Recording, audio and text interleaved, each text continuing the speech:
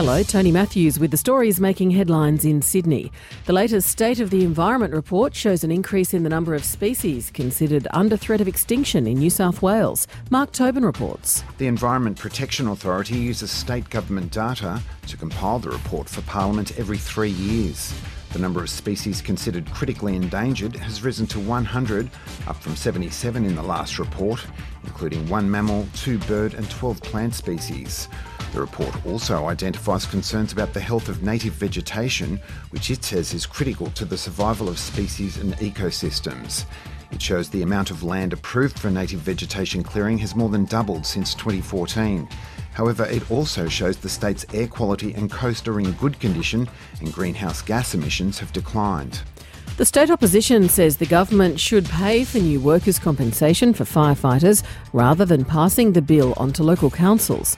The Local Government Association says some councils may need to reduce their usual operations after being sent bills this week for a significant increase in the levies they're charged for fire and emergency services.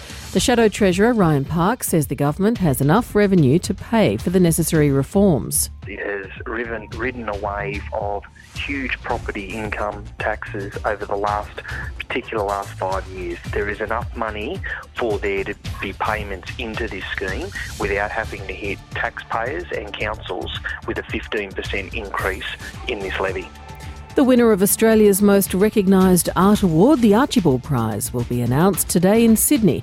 National Arts reporter Michaela Boland has more. In its 98th year, the Archibald Prize isn't the nation's richest portraiture prize, but it is the most prestigious. The Art Gallery of New South Wales this year received 919 entries, which have been culled to 51 finalists. Among the famous faces to go on display from tomorrow are portraits of ABC personalities Lee Sales and Benjamin Law, and of the actor David Wenham. The finalists will be displayed in Sydney for 2 months before touring to regional Australia.